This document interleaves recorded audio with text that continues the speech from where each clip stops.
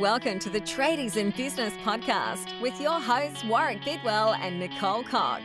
Divert your phone and grab a brew as Waz and Nick unpack tips, tales, secrets and stuff-ups from guests both inside and outside your trade, helping educate and inspire you to break the cycle of gut-busting and money stress and create a true trade business. G'day, Coxie. G'day, Warwick. How are you? I'm excited. How are you?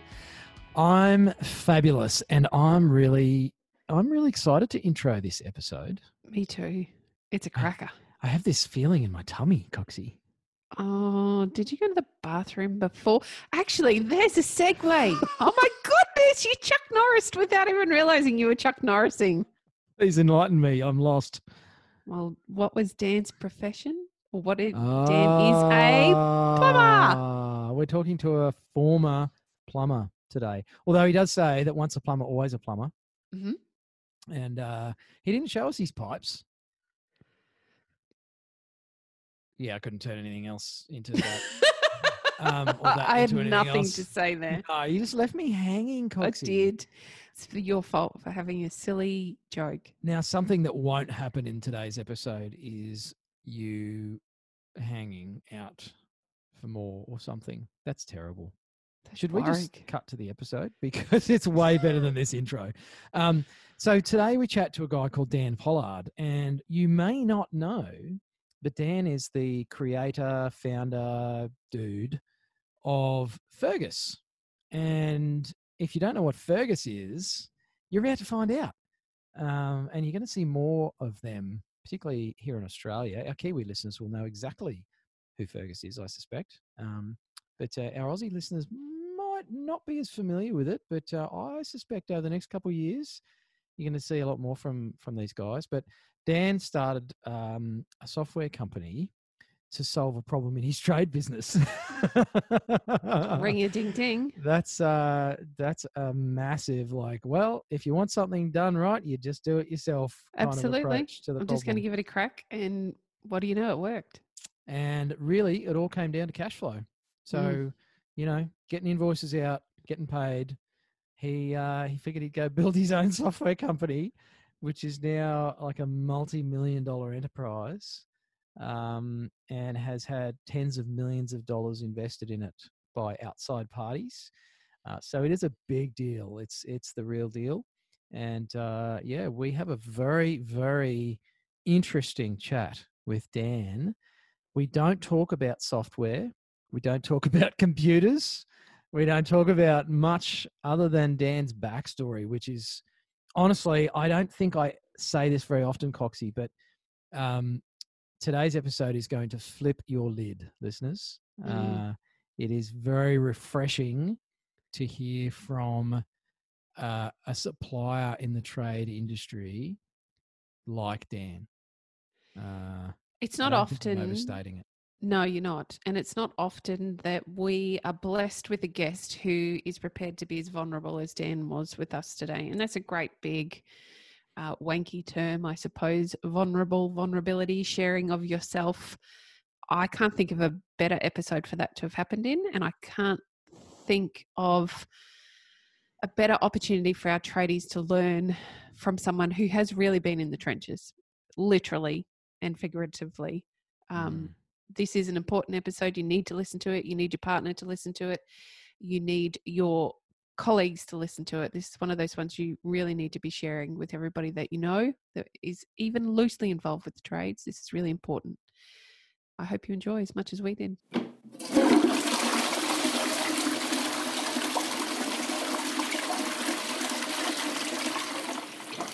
Righto, so we're joined by Dan, the man from Fergus, all the way across the ditch. Welcome to the show, mate. Good morning. Thank you. Good to be here. Now, that all got a bit serious because the three of us... Oh, and Coxie's here. How are you, Coxie? I'm well, thank you. Thank you for pointing out that I'm here joining you on this chilly morning. Well, after you've just had multiple shots at me in the preamble to this episode, I'm not sure I should actually even acknowledge you, Coxie. Oh, Warwick. I felt ganged up on Even Dan was having a go at me. I think that, Dan, you're the first guest to lead into an episode by having a shot at me. I love it. Well, you're an easy target. I mean, and there it is, righto. So, well, we are the plumbers. We are the top of the food chain, right? We're the apex traders, well, that's right? funny, mate, because I was thinking about, I actually prepare for episodes. Now, a lot of our listeners will be amazed to hear that, perhaps based on the quality or lack thereof of my my rambling on our episodes. But I was thinking about, okay, so Dan's a plumber. What jokes can I think of about plumbers? And then there's the usual thing about plumbers and electricians. Like this sort of I don't know what it is. It's like this systemic competition between the two of you. Well, I'll tell you what it's all about. Like, see, my dad's a builder. And he explained to me like this. Builders are at the top. And so a plumber is a builder with his brains bashed out. And a sparky is a plumber with his brains bashed out. And what was left over got distributed amongst everyone else. Right. And I think the never-ending joke is that sparkies aren't real tradesmen, right? They can't really actually use a hammer properly. They can't really put knobs in. I mean, they can just drill a hole, wind a cable around wherever they like, right? It's really easy. Mm-hmm. But the annoying thing is they're actually kind of smart. Yeah. Just a little tiny bit. You actually have to be smarter than a plumber to be a sparky, and it's kind of annoying. But we are the better tradesmen, and so there's always that balance. Because water doesn't have polarity, mate, and there's none of this whole, potential energy with joules and amperes and all that stuff I was trying to figure out for my electric fencing recently. I was like, man, electricians are actually quite smart. G'day to all of our electrical clients out there. Yeah, they are. We have quite a few Sparkies in our group. But you are a plumber, Dan. Well, you were. Plumber, drain layer, roofer. Right. Yes, so is it are a plumber or were a plumber? What's the correct way of describing it? I think I'll always be a plumber at heart. I don't think I've... Yeah, I still feel like I never do a day's work in the office. It still never feels like work. That's interesting. So, How long have you been a shiny bum, as my dad used to call it? 4.5 full. Yeah, I sold the plumbing company about 4.5 years. So four full-time years sitting in chairs, and I don't like it. And so even after 4 years and a successful business, which we'll talk about in a minute, you still have that same tradie disease that you don't feel like you've done any work if you haven't actually been on the tools.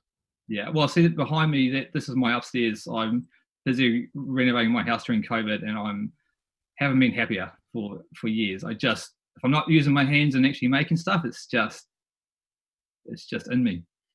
Yeah. I have the same conversations with my builder husband. He is off the tools now. We don't do building work. He now works in an office training. He's a trainer who writes certificate training for RTOs. And he's the same. He has to spend his weekends doing stuff around the house. Not that I'm complaining. This is lovely. Works for me. But he has to do stuff around the house to remind himself. And actually, it's not even to remind himself. It's to feel good. That's his sense of accomplishment. Yeah. Because for so many years, he was a builder for 25 years.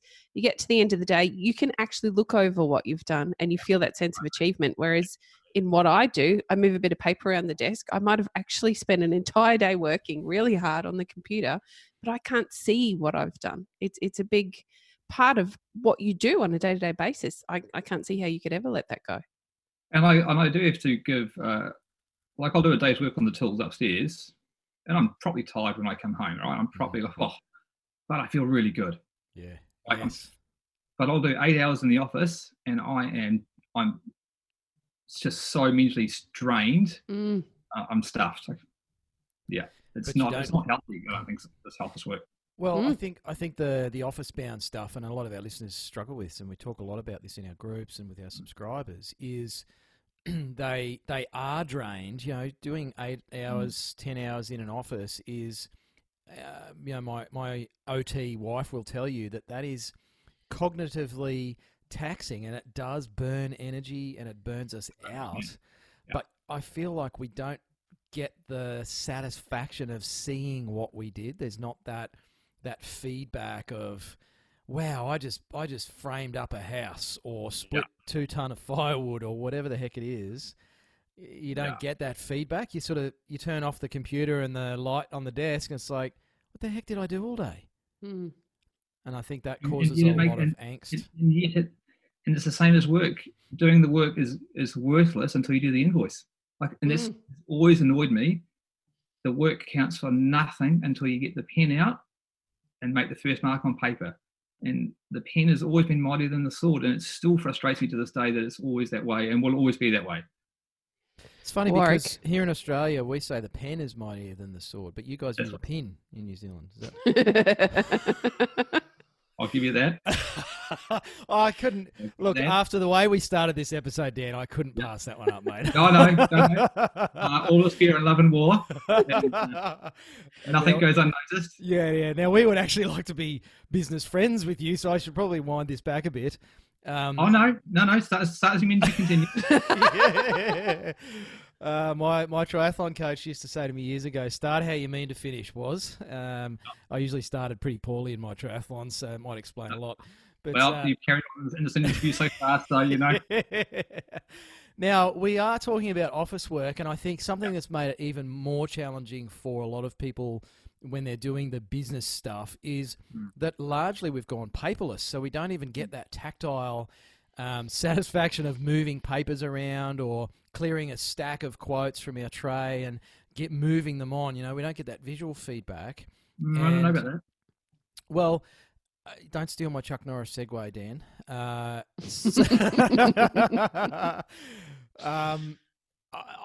segueing into the reason we're actually talking to you today, which is not to take the puss out of Kiwis, but to actually talk about what you do now in the office, which is not plumbing, mate. So can you give our listeners a bit of a paint the picture, Dan? Who are you? What do you do? And why are we bantering with you here today on the Tradies in Business podcast, mate?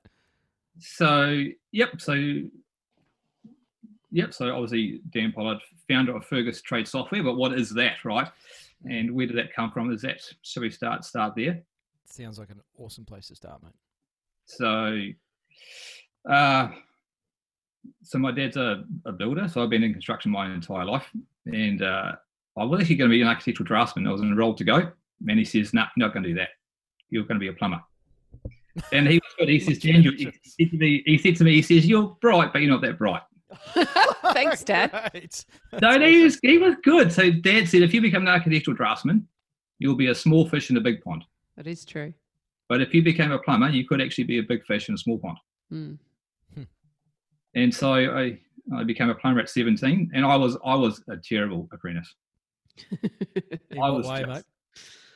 I got the nickname of just being able to misthread everything. Just called you cross-threader. It's useless. And but I learned very quickly. In 11 months, I was putting my own van. So I had a very quick learning period. And then at the end of my second year, I was only 18 at this time, and I was the leading hand in the firm. I think there's about 11 guys, and I was in charge of these big subdivisions, and had 50-year-old and 40-year-old and 30-year-old plumbers reporting to me, and I'm 18 now in charge, and it was all kind of weird. And so then had a falling out with parents at 19, moved out of home, lived in a garage for a couple of years in a Skyline garage, and was really, really poor. You're earning $7-8 an hour, right? And after tax, you get like $200 a week. So I was poor. So I was working 20 hours on the weekend. It's just like the poverty you can't imagine. And so I knew to get out of poverty, I just had to work and had to go working for myself. And so in order to do that, to be successful, I was saving all my money to buy a van, have it stocked up, have a good van, could have all the tools. So by 22, I had the good van. It cost me 22 grand. So back in the 90s, that's a freaking lot of money, right? Huge amount. So when I was 22, did my exams, hadn't got my ticket. January, I started working for myself when I was 22. Had my van, had a couple of builders, had a couple of jobs lined up, and away I went. And I'm a pretty good plumber, like not the greatest of all time, but I'm a pretty good plumber, if that makes sense. And the first year went really well. So by the time I was 23, I'd actually bought my first house, had a couple of guys working for me, working 7 hours a week, and I'm tired, right? I'm not I'm tired. Anyway, second year comes around. So I'm not in business, right? I'm just working my own job, really. Self-employed. Self-employed. Yeah, employed by a lunatic. Yeah, a lunatic. So anyway, so 22, 23, life was going good financially, right? Finding a house, had a girlfriend, had all that going on. Knew nothing about business. And you hear those stories about people who don't pay their taxes in their first year. Mm-hmm. Yeah, I was one of those. So the tax bills came in, and it crushed me. I actually I hadn't paid any taxes. I owed just tens of thousands of dollars in taxes, GST, payroll, you name it. It was all owing, and I crashed and burned out. So lost a relationship, had to close the business, and I actually moved into a I was going to sell the house, Gee whiz. or do something desperate. And this is at what age, Dan? 24. Far out. And so I actually was lucky enough to find a gig at a boarding school. And so in return for free food and board, one night a week, looking after the 100 kids, and one night every second weekend, one day every second weekend, you got free food, board, and accommodation. And so that was a lifesaver, because I moved in there. I was a wreck emotionally. I was a proper burnout, right? And I was just contracting to another plumber, and I had to spend all year working for that contractor and paying off 60 grand to the tax department. Whew. That bites. And so that was probably one of the hardest times I think I've ever gone through my entire life, where you're working. So you're earning like $2 grand a week, and after tax, you got 1,500, and I'm paying 1,200 a week to the taxman. Jeez, mate. I did that for a whole year. Mm. And but the tax department were good. If you stuck to the payment plan, there were no penalties. Just pay off what you owe, and life was going to be fine. But man, that's talking about doing it hard. It's a lot of pressure too. Like just that constant fear of missing a payment and the consequences of, will But I just have enough going up next every week? day. Every day you're working, it's not yours. It's paying, and like, 'cause it was their money, it's owed, so it's all fine. But it's still bitter, brutal, right? Yeah. Brutal. Mm. So anyway, so did that for 2 years, recovered emotionally, and then had another go at 27. Started again, and learnt my lessons about taxes. And I've never got the tax trouble since. I've had accountants involved every 2 months ever since. Ever since that time, and I've just always now paid my taxes every 2 months. I never ever get behind in taxes ever again. And so I did that for a couple of years, but once again I got married, and then in that time, but I closed that business and went overseas. But once again, the pressure of quoting, invoicing, working, ordering, staff, is just hating it. Just hating it. So I quit that, went overseas, came back was away for a year, came back, went to a small town in New Zealand called Tauranga, because it's a beautiful place by the coast, and thought this would be nice. I'll be a plumber down here and have a good life. Not happy about life, but, because I'm now nearly 30 now, right? And so I was working in Tauranga for a year, getting the lie of the land, and realised there was no opportunity to build a business in Tauranga. There was no wealthy middle class. About 80,000. Okay. Yep. So it's fairly small city, like very small city. Very small, but just no wealthy middle class. Yep. So all working class. A few, not like Auckland, right? There's a big executive. So it was a nice year. While I was working 5.5 days a week, just to make enough money to pay the bills again, right? And so now I'm 30, and I was like, I am actually stuffed. So I've been working 13 years as a plumber, and I think the only value I'd had to my name now was where my house had gone up in value. Right? So I had about 350 grand worth of equity, but all that was just inflation, right? Yeah. So I'd worked 13 years and really had nothing to show for it. And so I really looked into quitting and going back to law school to become an M&A lawyer, because I'm very argumentative.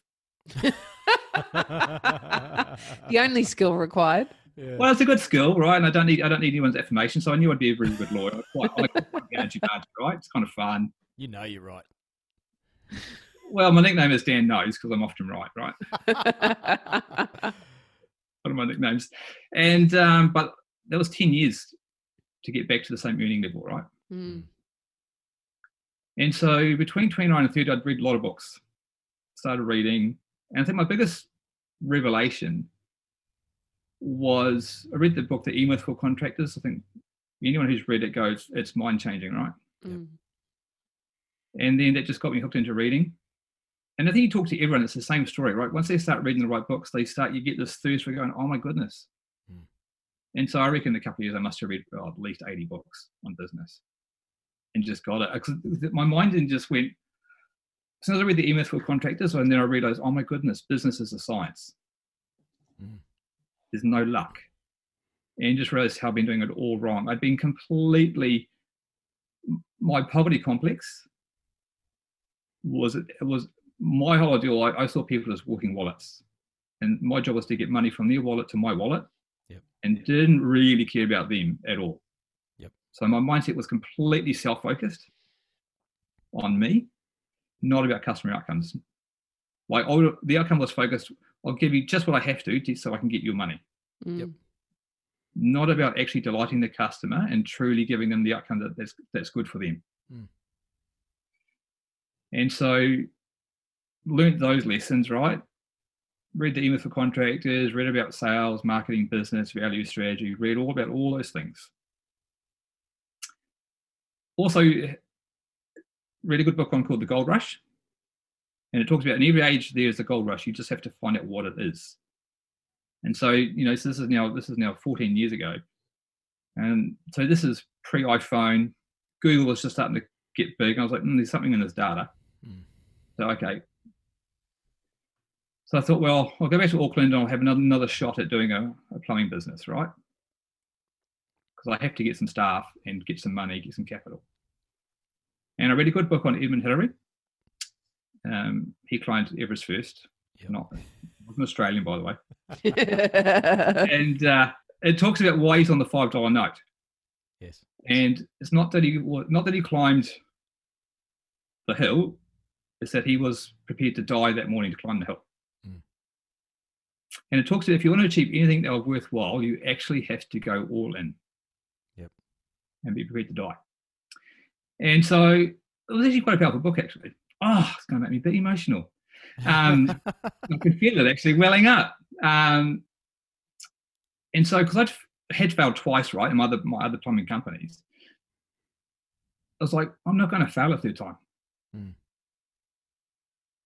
And so I made a promise to myself. Sorry. It's all right, mate. We love a bit of emotion on the show, mate. Funny how they come back. The emotions come back, isn't it? It was a long time ago.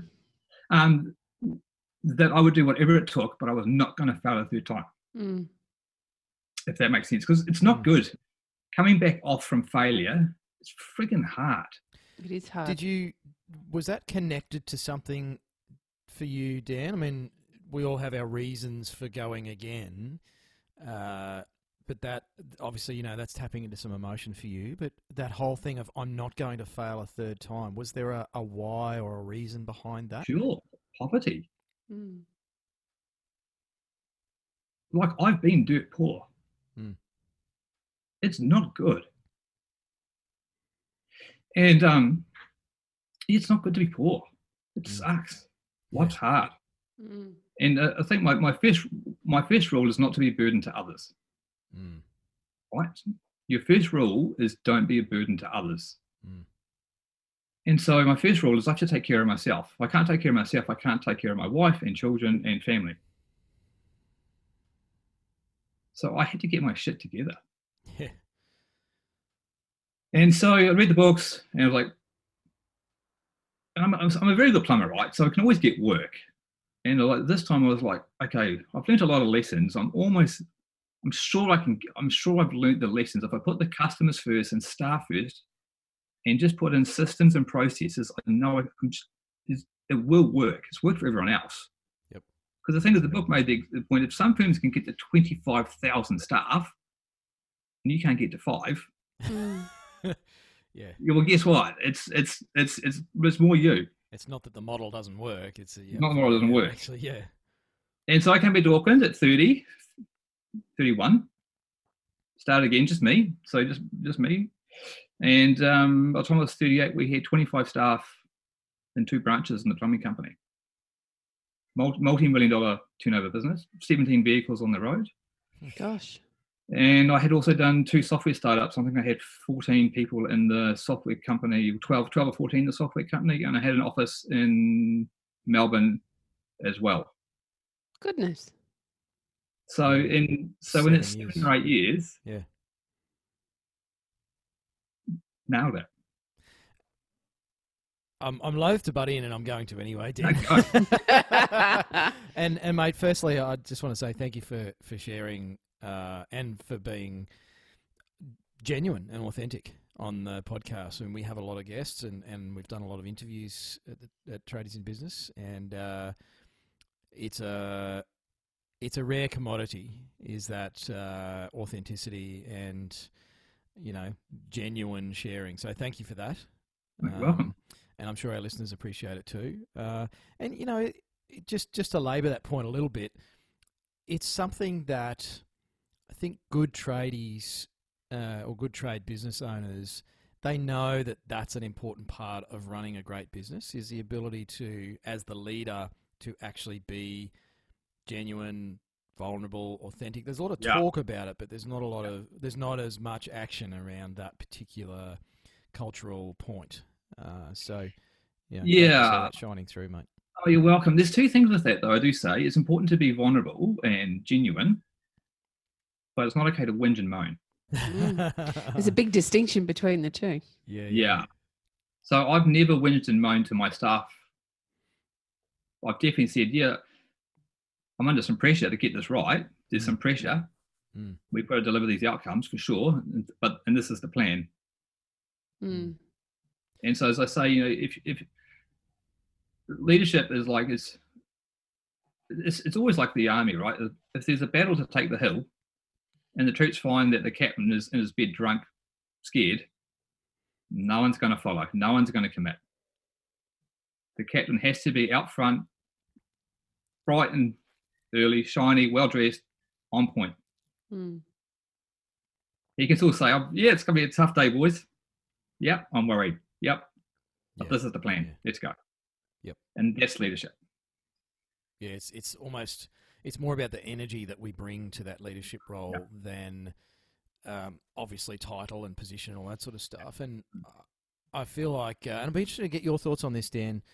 Some leaders I see think that lead by example means they have to, in that, you know, that sort of military example, be the one picking up the rifle and running into the volley of bullets and sacrificing themselves. But, you know, longer term, that's actually detrimental to their people, because, you know, if they go down, then who's actually leading? I think lead by example means different things to different people. So I'd be interested to get your thoughts on that, mate. Well, I think there's always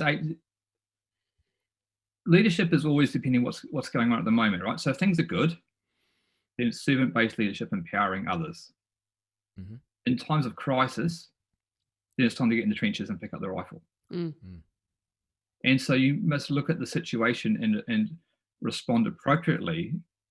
And typically speaking, when things are under pressure, most people have fear and flight.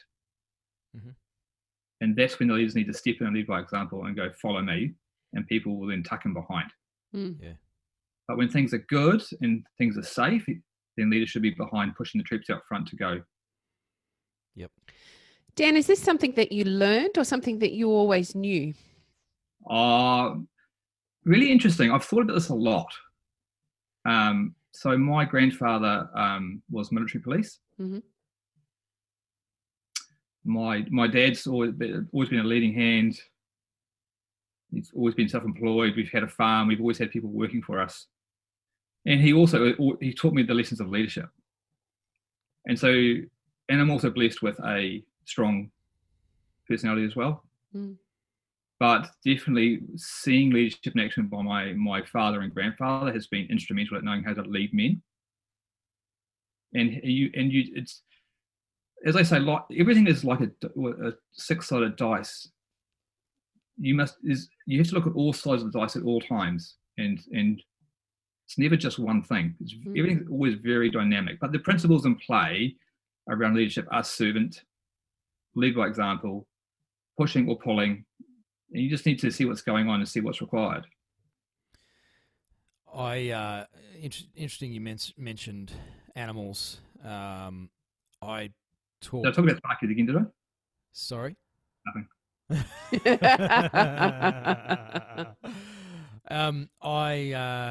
So I live on acreage, and you know, I grew up on a sort of hobby farm as a kid, and probably identify more as you know, country rather than city as far as my own culture goes, and fascinated by animals. And my wife's a horse person, and we've got a few cattle and chickens, and there's this concept of pressure to, you know, interact with animals, but to get them to move in a certain direction. And for me, it's a fantastic analogy, and it's probably a bit cheesy, but you have to know when to apply pressure, where to apply the pressure, and also when to release pressure.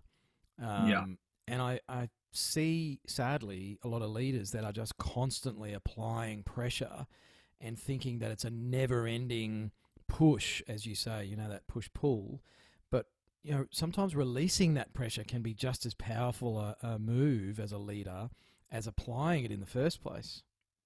Well, I mean, that's exactly, I mean, I use the term amplification all the time. How do you amplify yourself through others through influence, right? Mm-hmm. And that starts a long, long way behind. Mm-hmm.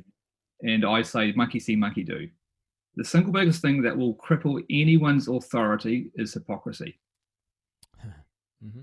And so, if, like, I tell guys, if you want your tradies to do a good job for the customer, you want them to be neat and tidy, and they come in, your workshops are shitty, your offices are paper, it's got everywhere, you got crappy systems, you're a mess, you're unshaven, you're untidy, what are you saying? You're actually saying, I don't care. What you're saying is, do as I say, don't do as I do. You have no authority when you are like that. So then you are reduced to yelling and shouting and threatening. Yep. If you want your guys to do the best work, buy them the best power tools. Why would you buy them crap from Bunnings? Buy them the Hiltis. You know, if you want them, why do you buy them the worst, cheapest work boots you can? What you're saying is, I value my money more than you. That's what you say. Like, can we talk a bit about the single biggest lesson of extreme examples reveal a hidden truth? It's an amazing, amazing exercise to go through. I'll shorten it down so it's a long exercise. So extreme examples reveal a hidden truth, right? What the hell does that mean? What it means is, how do you know what decision to make? How do you make good decisions? And so the example we were taught was, what keeps the car on the road, right? And people have to work out what keeps the car on the road. Is it weight, gravity, what is it? And so then what you do, extreme examples, you extreme things. So you make the road polished ice, and you make the tyres really wide polished aluminium. And then say, now how far will the car go? And you even can see in mind the car will go narrow, it'll spin. And you say, well, put rubber tyres back on, the car will go, right? So it's friction from rubber that keeps the car on the road. So the most extreme examples of leadership is the military, because they've worked out how to get people to die for a cause. Yep. So the extreme. So what have they learned at how to get people to commit for a cause? And so that's why I use those examples. So what they've learned, which every business owner needs to learn, is they absolutely instill pride in their group, in the uniform, in their kit. The military provide them with the best tools. They don't go and buy the $5 knockoff guns. No. Best training, best equipment, best pride. Because a military wants to go to war knowing it's got great leaders, great support, great training, great tools. Because that's what the men need to have confidence to go and commit to a cause. So what are you doing in your business? It's the men go, you've actually got my back here. Tell you what, cheap boots, cheap tools, cheap uniforms, cheap vans. It says I care more about money than I do about this business with you or the customer. And it's simple stuff too, isn't it, Dan? Like, it doesn't, although Hilti power tools might be perceived as expensive, there's a value in that in terms of loyalty and performance and even just the tools themselves. I mean, everyone talks about buy it once is the cheapest way to buy things. We know that, particularly as tradies. And I have to say, within our group, what we do see, or what's visible to Coxie and I, is that largely our members and I hope our listeners as well tend to follow that ethos of quality tools, quality vehicles, good signage, all that sort of stuff. But I guess there's this misconception around running a lean business and keeping things profitable. I think sometimes we look at the wrong areas to cut when we're trying to do that. Well, I think my issue is always there. If a business should absolutely provide a return to the shareholders, right? Absolutely. Mm-hmm. But only after it can run itself properly. If you just, I cannot stand talking to business owners who see their business as extraction. They're just trying to extract as much wealth out of it for their personal life. You're not here to run a business. You're just here to try and make money. It's awful. If a business is based on genuine outcomes to the property owners and the employees, then you actually make more money. And actually, I prove that. I've been completely self-centered, didn't work. I focus on the customer 100%. I know 25 staff in 8 years. And mate, that thing drops out proper cash. It's a massive shift of thinking. And you spoke about that, about how you had to go through the trenches for those few years for you to have that shift in thinking so that you could then come out and create this business that was profitable and then more businesses after that. But was it as simple, or I think we're making it sound very simple, that reading the books created the change in your mind, but it's actually then actioning that change on a day-to-day basis. It's putting those steps in place. It's very easy to read a book and think, oh, that's what I should be doing, but then not doing it because we get busy or bogged down or whatever it might be. Well, I think what for me was, I'd learned quite clearly doing it wrong. The pain of that doesn't work. Yes. You had a big motivator. I had a big motivator. Like I learned very well, though that doesn't work. I'm not doing that way again. So I'm not done. And the definition of insanity, as we all know, is to do the same thing over and over, right? Yep. And I'm not going to repeat those mistakes again. Yeah. So going back and Coxie's raised a point that I wanted to dig into a little further, Dan, is you've talked about, and you shared very openly, that decision that I'm not going to fail this time. Like, the flip side is I'm going to succeed this time. And obviously, we all have our own definition of success.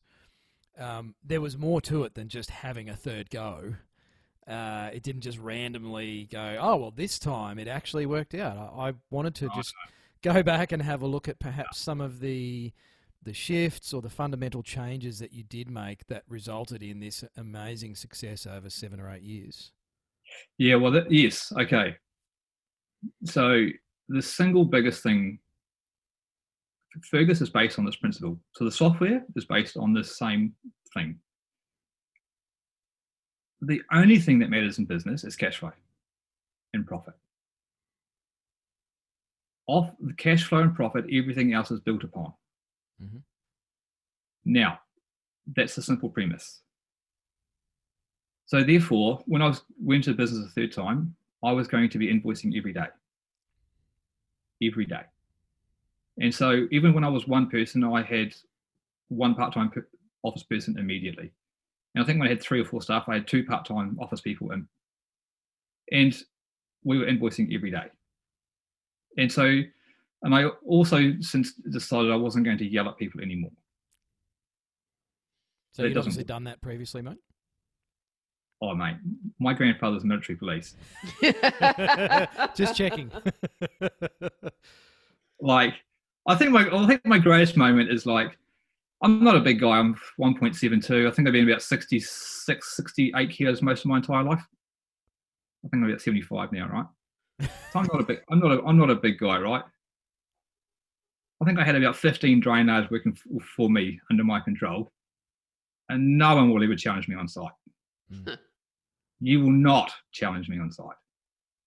Like I am and always will be the boss. However, you don't always have to be in someone's face, right? Correct. You actually want willing workers who do the right thing because they respect you. Mm. Absolutely. Not because they feel they have to or because out of fear, you know? And I think because I've been through a lot of relationships, and I also decided, I also worked out the quality of your life depends on the quality of your relationships. Mm-hmm. Shitty relationships equals shitty life. Very true. And so I was like, actually, I want to build a business where I've got nice staff and nice customers, and we all just want to work together. And so, and also, you have to keep things simple, right? KISS, right? Keep it simple, stupid. You probably use it a lot. Especially the last Especially with Warwick. Yeah. I beat ya. Yeah. And so my value vision, I combined the two to keep it simple, was to be friendly and reliable in the local plumber of choice. Mm. Just to be friendly and reliable, right? And so straight away, every day, we just on paper job cards, but I would just have the office people calling the tradies up and getting the hours off them. Right, so rather than yelling at them and chasing them and wondering what's going on, it's just, no, just call them. You know what? When you've got 3 or 4 guys, it takes about 15 minutes. Yeah. Mm-hmm. You're paying an office person $25 an hour, so it costs you about $8. Mm. All the arguing goes away, all the stress goes away, Mm. all the headaches go away, and it's done every day. And then the dockets come in and we just did a simple thing with suppliers is the golden rule still is today is what you buy is charged. Mm-hmm. So you can't buy 2 or 3 jobs in one docket, and what you buy will be charged to the customer. So only buy what you use, don't overbuy. Mm. Right. So those come in, the hours girls got the hours, and we're invoicing the ability to invoice every day, right? So I've got cash flow from day one. Very important. And so I just had office people from day one. Never again was I going to ever get behind that cash flow ball. Now it was still burning me out because I was still working 10 o'clock, midnight. I would do that 5 nights a week. I'd start Sunday night to Thursday night, and I'd work all day and then do the kids. It's also important to also just to I don't know. So between 30 and 38, I also finished off 2 apprenticeships as well. Mm-hmm. So I had to do 2 years to do my gas fitting, Mm-hmm. and I did my drain apprenticeship. And I had 2 kids, and I was doing plumbing, growing the software companies and doing the businesses and going to tech and doing work experience for other trades to get those tickets. It's ridiculous. Have you finished Did the, you even- sorry, have you finished the child raising apprenticeship yet, Dan? Yeah, I've outsourced that now. Love it. And it's much easier now that they're 11 and 13. Mm. Yeah. So easy. Well, do you want to hear about the last couple of years? Yeah. So tell us. any other fundamental changes though, mate, before you sort of bring us Yeah, to the present? cash flow is everything. And then there's a whole, but I knew the problem. We'll talk about how I got into software yet, right? Because this is the bit that was leading into, it was still brutal. Don't be wrong, it's still brutal, right? But at least I had cash flow. Mm.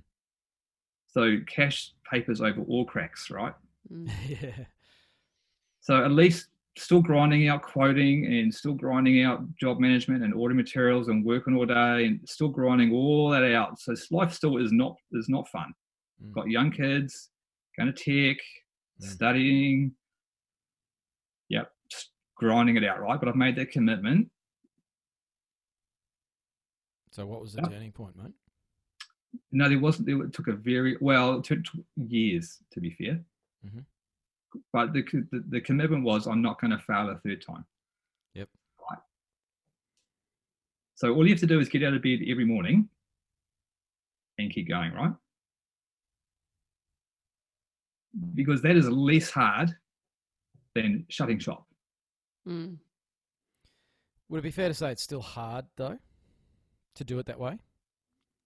Yes.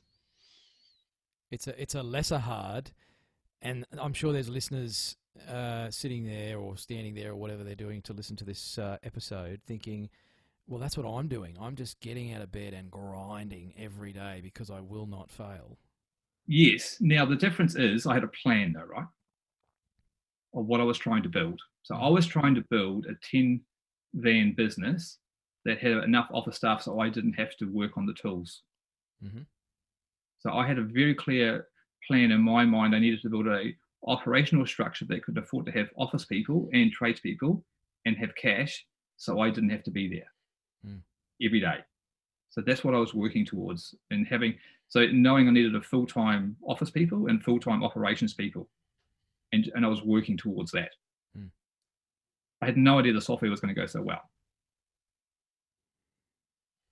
So, but, you know, everyone needs to, well, it'll be very interesting when we talk about software, because that is game changing. Well, that's where I sort of wanted to get to is, and you're about to talk about the last couple of years. Obviously, you know, you've busted your tail to, let's say, avoid failure. Yeah. What actually was part of achieving success, though? Because for me, they're two different things. Avoiding failure and achieving success are often quite different. Well, I would say in the last couple of years of the trades business, right, when I was starting to see 10 grand of cash come in a day. So there's 25 staff. I'm working there 2 or 3 hours a week because I'm now on the software full time. Mm-hmm. And you sit back and you go, holy heck, this thing is bringing in 10 grand of cash a day. It pays all its bills on time. Mm-hmm. Everyone gets paid on time, and I'm doing bugger all. That's an amazing, that is a hard feeling to describe. Yeah. Like, it's 50 grand a week is coming in, 10 grand a day. Sure, most of the money's going out in wages and bills, and right, why not? That's fine. Yep. But it's coming in, and that feeling of achievement is phenomenal. Because yes, you're always stressed, but that's good stress, right? Because it's like, okay, you've got 25 staff. How can I be more strategic? How can I improve the business? How can I improve processes, policies? I mean, that's great stress. That's great. I mean, that's the right pressure. Yeah. Bad pressure is I can't pay my staff. I can't pay my suppliers. Everyone owes me money. Yep. There will always be stress. You just want it to be the right sort of stress. Yeah. Yeah. Mark It's Manson talks serious, about, isn't it? in one of his books about choosing the problems that we want to have. Yeah. Life always has problems. It's just like we actually get to choose which problems we have. Well, I learned a great one last year. Oz is so good. You ready? There are no victims, only volunteers. It is bloody good. That's a great way to put it. Fabulous way to put it. So the software. Let's talk about Fergus. So when did that brain grenade go off? So I've been in software, believe it or not. I did JobSheet originally. It's a little one in New Zealand somewhere. And so Fergus about 12 years ago, I run the software. Now, I did not get into software for any grand change the world plan. But I was trying to improve my business, right? And so where the business really failed the previous 2 times, and I was aware that this problem was going to come, was the ability to create a job card, right? Give that to a tradesperson. Getting the hours from that job card back onto the job, onto the timesheet, onto the back costing, and a KPI for how much they were charging it out. That was still a perennial problem, that no visibility around the hours and what was going on in the business. Yep. And so I went looking for software at the time, and there was nothing out in the market that would allow me to create a job, schedule it, get the hours back in, do timesheet, back costing, invoicing, and staff KPI. Nothing. And because I made that vow, proper commitment to be successful and not fail, I was like, well, stuff it, I'll build it then. That was literally it. It's not gonna beat me this time. I'll just build it myself. Because how hard can it be, right? It's just I know what I want. So I found a mate who knew about computers, because I literally knew nothing apart from how to do an email. And so I found a guy, sketched out what I wanted, and we made software, and then we integrated holding price books in it, and had job sheet to the market in 9 months, and we had about 30 grand of revenue very quickly. And I had to go around selling job sheet, because I was starting to pump money, like big money, into job sheet. $250,000, I think, pumped into it, right? But then the plumbing company started growing.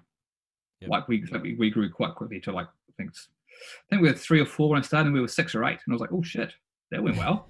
Right. But so that went well. So then they had a falling out with that guy in that business, and over the couple of years I really got the hang of doing software. Was quite good at it, and so then decided to do it better, and found some guys, and we did Fergus. And Fergus is still based on these principles of cash flow and profit. And for those of you who don't know, you should all bow down and worship.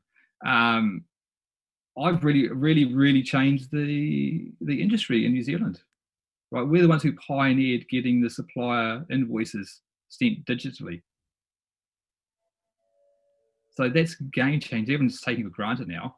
Yes. But I was one who had to go around the suppliers and talk to them and force them to give us this information as CSV files so we could import it and use it. Jeez. Because that has just changed the industry, right? Yeah. So, and oh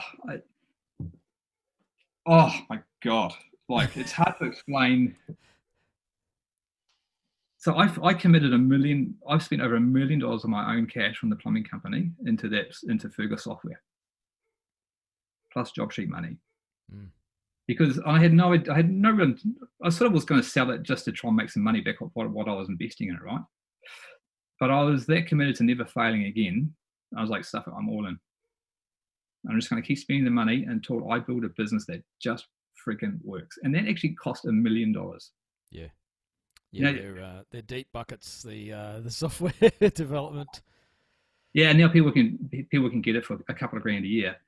Yeah, and I think it still kind of bugs me a bit. Like, I spent $1 million of my own money, and that's 1.5 million because that was an asset, because there was no R&D on that at the time. So I just earned 1.5 million of real money and spend it on systems. But that's the commitment it takes to build something, is all in. But if I can just jump in there, Dan. Well, I just did, so thank you. It's an interesting point to make, though. The amount of time, effort, money you've invested into a system that people nowadays see as something so simple, and you used the term before, taking things for granted. We take for granted a lot of these systems that we use now, but the power that they have in our businesses can be enormous if they're used well, because there is so much investment behind them. You know, whether it's an HR system or a job management system, even just bookkeeping and accounting software nowadays. You know, people, I think a lot of us don't realise what's gone into creating that system that allows us to leverage that and create incredible results for our own businesses. Oh, I mean, I'd love to share the emails of people just thanking us for the webinars and the coaching and the tools they use to save them. Yeah. When I started, I was still doing GST with double entry bookkeeping systems on. Remember those days, by pen and paper? I tried to explain double entry accounting to somebody recently, and I gave up because I was like, I've been doing this for 20 years. It's really hard to explain in 10 minutes.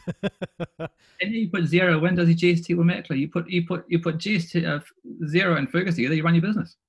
Yeah, and you can do it for, I don't know, $100, $200 a month. You know, depending on how many people you got and users and all that sort of stuff. But it's just it's phenomenal the stuff we can do. So, so Dan, you've created this software. I assume that you're using your own software in your plumbing business these days. Yeah, I sold it, and I sold that now. Hey, okay, nice. I sold that 4 years ago. So I sold that for. That was also still one of my success moments in my life. Mm. So that's a 7-figure sale, right? Mm. Do you have a like one of those big fake checks on the wall or something that you create? No, but it's like written. It's written in my heart of, yeah. Yep. That's success. I exited good figure on my own terms. Yeah. So for tradies listening, then we're talking about Fergus. Really important question, Dan. How'd you come up with the name, mate? I actually really believe in brand and values, and I also. Well, this is real bad, but our audience will get it. So we had some we had some placeholder names. No, I can't actually. Can I? Can I? Is it good? No. Of course you can. You like, but... Oh, well, one of our placeholder names was Trade Smack, and and we just because I wanted something that was like because I had Job Sheet, but there was Trade Pro and Sim Pro and Pro Workflow. It's like, man, not doing it for me. And then one day, I was just like, Fergus, he's my little Jack Russell. Mm. Okay. And he was loyal, man. He was with me in those 15 years. He was with me every day under the houses. And, trades get it, right? When you're under a house for a couple of days and it's cold and damp and bleak, life is, it's not great. No. But he's there. Yep. Every day. So he was friendly and reliable. Awesome, mate. I love it. And so those are still our core values, right? Yeah. Yep. Yeah. Friendly and reliable. And also, and so it's good to be different, right? Mm. It is good to be different. You stand out from the crowd. You immediately impart your values with your logo and the name of your business, Correct. Which is a big point of difference to many others in the way that they're doing business. Yeah.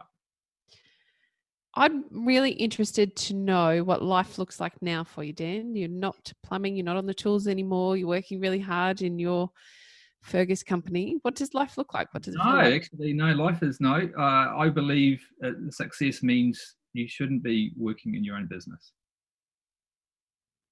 Love it. Because actually,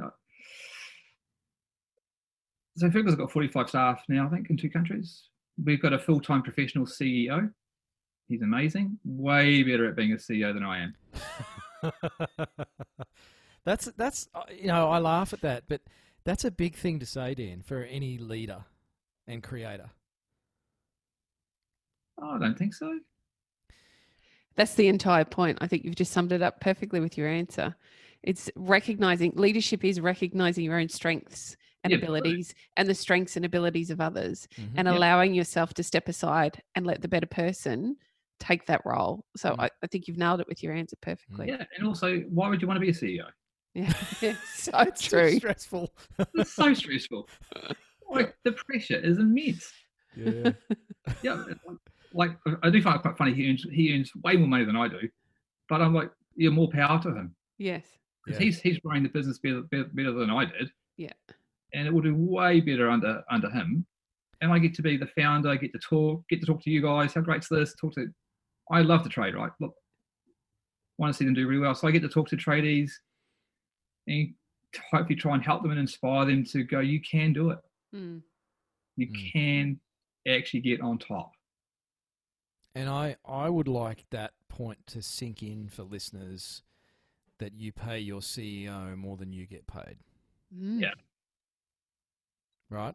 I really want that to settle in for listeners and just think about how that might apply in their own business, their own life, of, stop thinking the old ways that we should get paid the most just because. Just because what? Exactly. So, yes, just think about that, listeners. And send your feedback to Dan. Yeah. But I mean, like the thing I did want us to touch on though was don't repeat dumb mistakes that everyone else does. Like, please do get coaching. I wasted 7 years of my life making mistakes that I could have learned in 6 months from getting coaching and mentorship and signing up to people. Yeah. Like, I don't care if you use Fergus or a competitor. Using something is 10 times better than nothing. That's right. That's right. So anyone who's spent effort to codify, write down, is going to be 100 times better than what you've done by doing nothing. And it's just going to cost you a little bit of money. Like, pretty much in business, if you think about it, spending money will solve every single problem. Yeah. Of course. Well, you said before that, cash papers over all cracks. All cracks. And I often say to people, cash can fix all of your problems. If you've got enough cash, you can solve all of your problems. I mean, that's the world, the capitalist world that most of us live in, and certainly most of our listeners. If you've got enough money, you can fix all your problems. So, that's like, but that's amazing that literally you can solve problems with money. Isn't it amazing? And you don't even have to be that smart. You just got to have enough money. Yeah. And not a lot of money. Even a plumber can do it. So I have a question, Dan, that I like to ask all of our guests. Now, you've already given some absolute nuggets in the last 60 minutes, but I'm losing track of all of the axioms that I should have been writing down as you were sharing them, mate. But I do have a question I like to ask, and I'd be fascinated to see what pops out of this one. Am I okay to ask it now, Coxie? Please do. I just had to check with the woman first. No, I'm taking I can't go on a date with you. I'm sorry.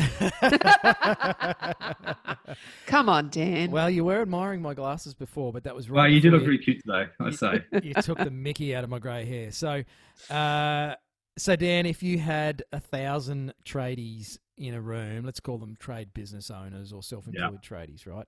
Yeah. So 1,000 of them in a room, what is one piece of advice or one thing you would like to share with them? Oh, wow, that's a great question. I'm unrehearsed for this. No, I'm sorry, I'm not going to answer that way. Life is like a 6-sided dice. There are quite a few things you must do. I still think the biggest single thing you must learn to do is stop thinking you're important. Coxie's fist bumping for those that can't. I just see love the that. video. Yeah. Love it, love it. Yeah, you've got to put the customer and your staff first, truly. You've actually got to make them the center of your business. That's the first rule. Then on that foundation, everything else will start flowing. That's the first. So I think that has to be the center from what you build your business on. The second one then is getting the people and processes in place that bring that to life. And be honest that you're probably not smart enough. And that's great. Like, what's wrong with saying I'm a great tradie, but I'm actually not that good at business? What's wrong with that? I don't understand. Like, I was a good CEO, but I'm not great. But how could I be? I've never employed 100 people.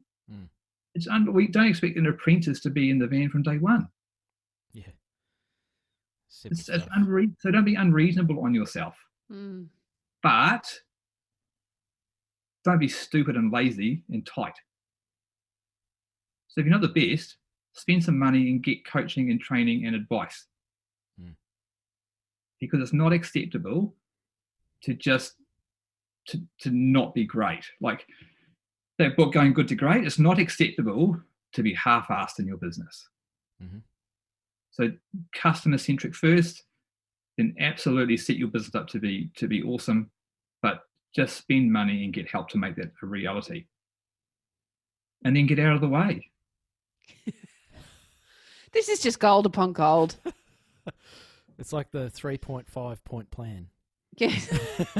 Yeah, because the thing is, like, what I don't understand, if you can earn like $90, $100 an hour, right, as a tradie, and you're not very good at your office work and you don't like it, which I don't, why don't you not employ people and just get back and earn money? Life's great. Mm. Sounds simple to us. It's simple. It's only, and typically speaking, it's only your own ego that prevents you from doing what you should do. And there is the real gold. Yes. Well, Love it, love it. Dan, I'm sure we could go for another 2 hours, mate. I have a funny feeling you may have done that before. Wonderful. So Fergus, obviously built on your experience and a lot of your principles and your ethos around business and what's important, and we absolutely love that. If listeners are wondering where to find out more, mate, have the team told you all the right social handles and websites and stuff to share with us at this point, or? I think everyone just goes, howawesomesdan.com, and I just sign up. I was going to say danknows.com, and that's Dan knows. I should buy that. It's a good idea. Instagram handle is which Fergus app, or just go Fergus. We're just everywhere. Yep. Yeah. And the website is Fergus.com. Great. Just too Easy easy. peasy. Awesome. Now we're going to put all the links in the show notes as we usually do. Go and check out Fergus for a lot of our Australian listeners, and we have a bit of a Kiwi following now. They're managing to decode my accent, so that's impressive. But for the Aussies, if you haven't heard of Fergus, go and check them out. Definitely worth a look. You've heard it from the guy that created the whole thing, or kicked it off anyway. So I think a lot of people will identify with that, Dan. So thank you so much for sharing more than just a talk about software today. It's been fantastic, mate. Oh, you're welcome. Thank you, Warwick. Thank you, Coxie. It's been a pleasure. Thank you, Dan. Great to have you on the show. I hope to be back. You will. There you go. The boss said it, mate. You will. You'll be back. Thank you. Loved it. Mate, thanks for your time. Okay. Take care. Bye. Well, Phew. Take a breath, listeners, and breathe. That was a cracker. I'd put that Coxie in my top 3 episodes ever here at Tradies in Business. I totally agree, and I'm not even going to make you name the other 2. Well, I can't remember. So I was trying to be fair to someone else who I might have said that was my best episode ever. Do you know what? If we asked Dan, because Dan knows, I bet he'd say it's the best ever episode. Yes, indeedy. But what did you think, listeners? Pretty mind-blowing story. And It's a cracking story. I wanted to go back and write down all of his axioms and his nuggets. There's no victims, only volunteers. There's just some incredible little snippets from Dan's journey. Snippets, Chuck Norris, snippets. Hey, but if you want to Chuck Norris this, what we're going to say is, but wait, there's more. And I'm not Yes. talking about steak knives, and I'm not talking about any of those other Dentel products that used to be sold. Or Hilti power tools. No, we are talking about more gold.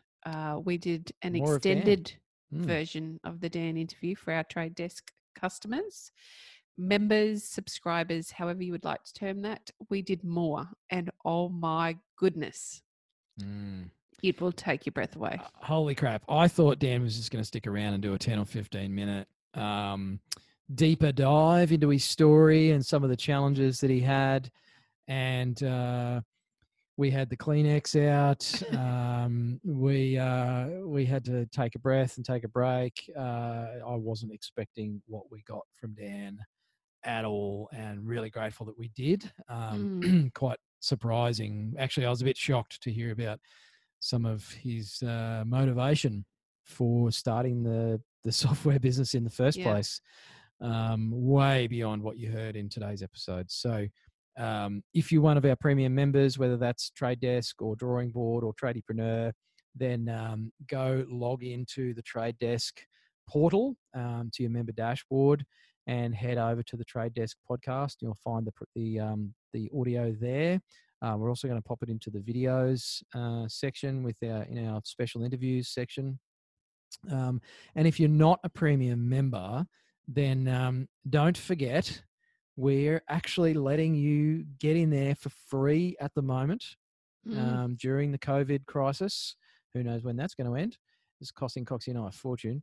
But, but we're doing that because we actually want to help as many tradies as we can to choose a different path.